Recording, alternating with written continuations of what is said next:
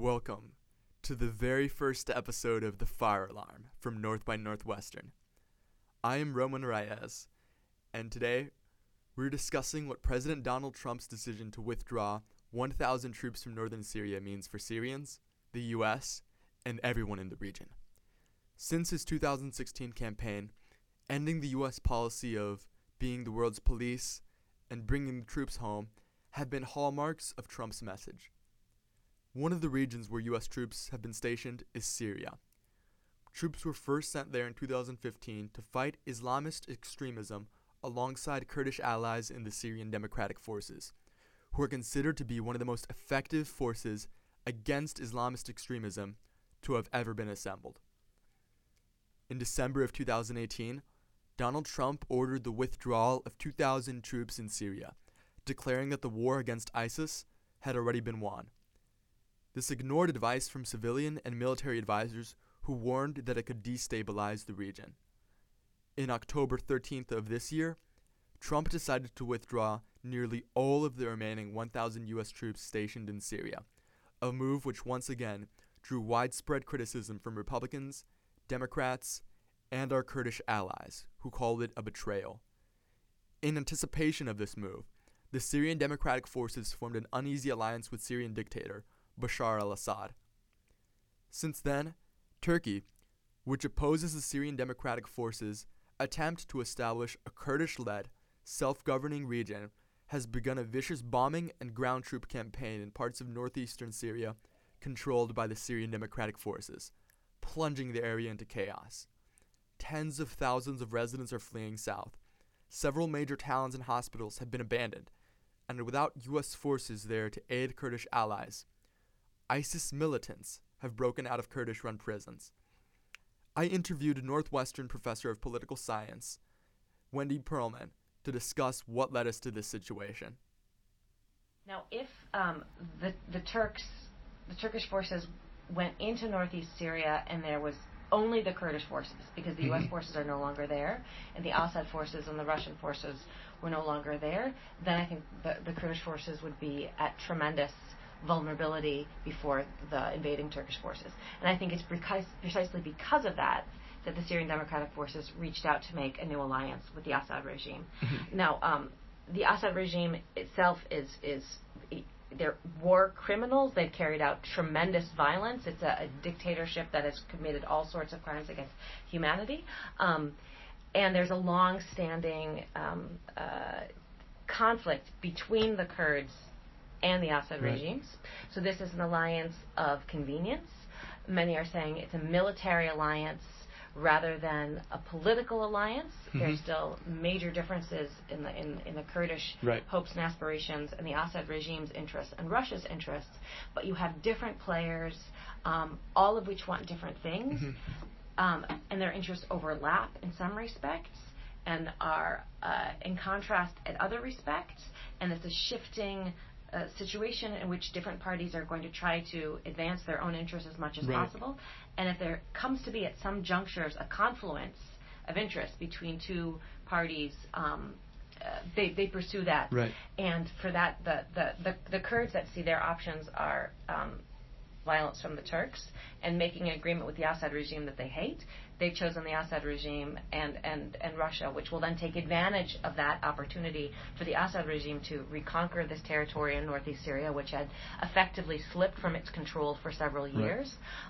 Russia is taking advantage of the opportunity to reassert itself as the deal maker, as the most important superpower in the Middle East, now that the United States is showing less and less interest in being an active party.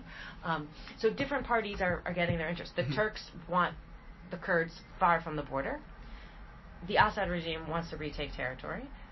Russia wants to support the Assad regime and also become a real player, and the Kurds don't want to be slaughtered. And that's what we have seen essentially unfold in the latest agreements that are being made. And if I'm not mistaken, the conflict started mostly after 2011, after the Arab Spring. That's when Yeah, that's the context. So, the Arab Spring begins with a protest in Tunisia and then Egypt and spread to other countries. And there was also a popular uprising in Syria of Syrians going out into the streets and calling for democratic change, calling for freedom, calling for an end to corruption, calling basically for reform. Not even the overthrow of the Assad regime, but wanting greater freedoms. And the Assad regime responded to those peaceful protests with tremendous violence. Protests remained peaceful for many months.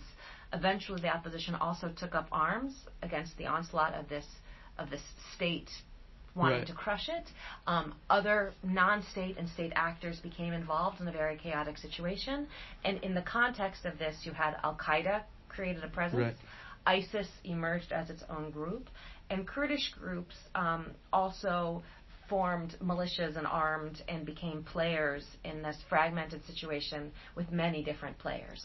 So this is all the evolution of a violent, complicated situation since 2011. Right. And what is the characteristic of Assad's regime? Is it does he try to keep his people's opinion in favor of him? Like, is there some is it common for Syrian civilians to be pro-Assad? Or what I'm saying is, does anyone view the opposition as the problem?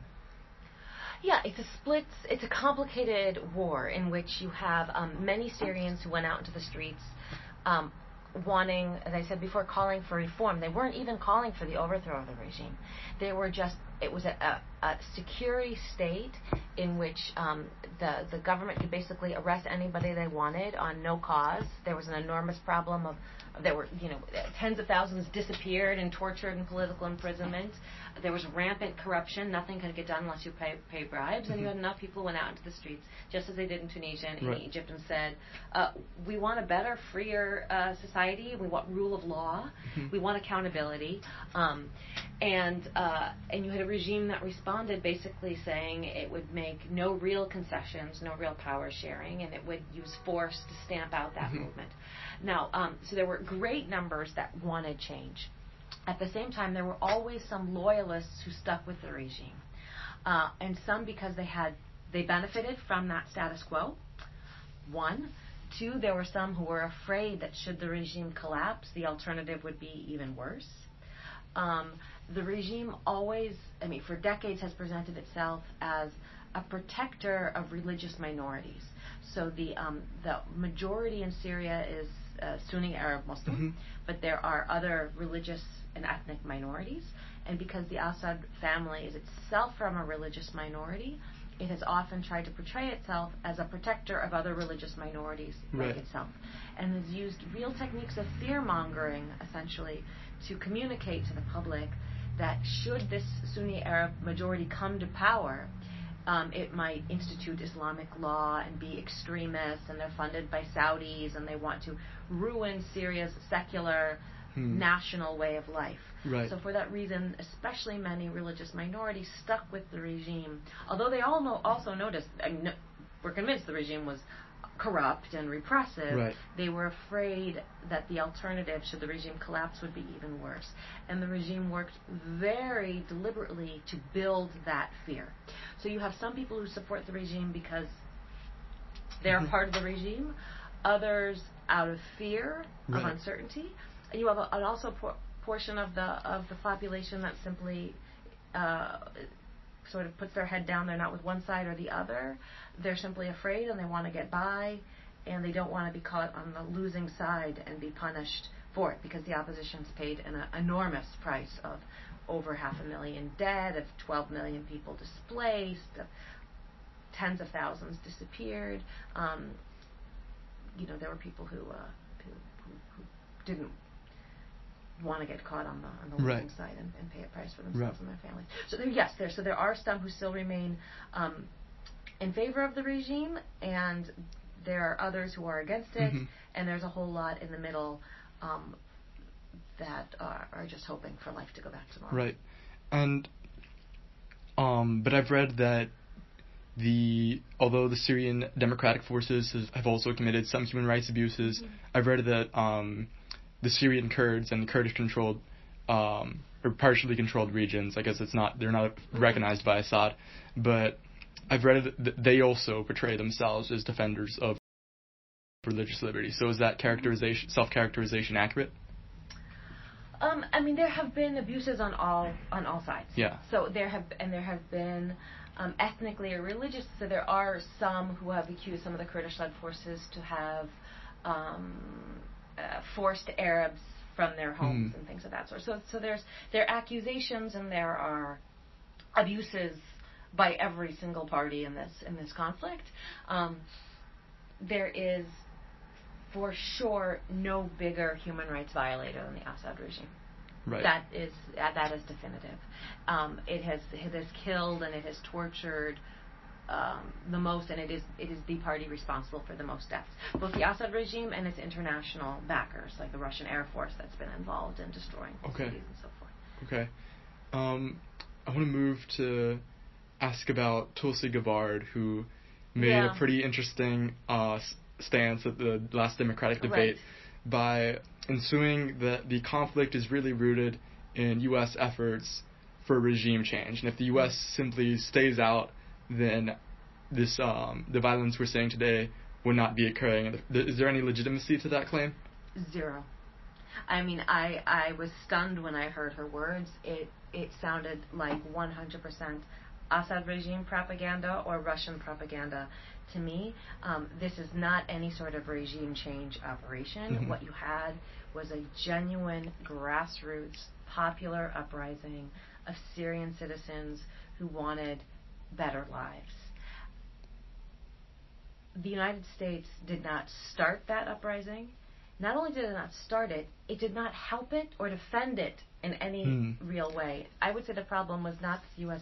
intervened too much to overthrow Assad. If anything, my own view is that the U.S. intervened too little, as we basically sat back and watched the Assad regime slaughter his people. Chemical weapons, with barrel bombs, with every imaginable weapon. And we did too little to defend defenseless civilians against the full weapons and the arsenal of an army. There's nothing that civilians can do to protect themselves from bombs from above. Right. They're being bombed by airplanes and helicopters. Right. We watched it. We know it. We've watched it day by day for over 8 years and have done basically nothing. So to say that the U.S. has led a regime change operation in Syria, for me, is completely the opposite of reality. Since I interviewed Professor Perlman, not much has been done to help defend our longtime allies, the Kurds. However, U.S. troops have increased their presence in eastern Syria's oil-rich region to, quote, prevent the oil fields from falling back into the hands of ISIS or other destabilizing actors, according to a U.S. defense official interviewed by the Washington Post. Thank you for listening. This is the Fire Alarm from North by Northwestern Audio. I am Roman Reyes.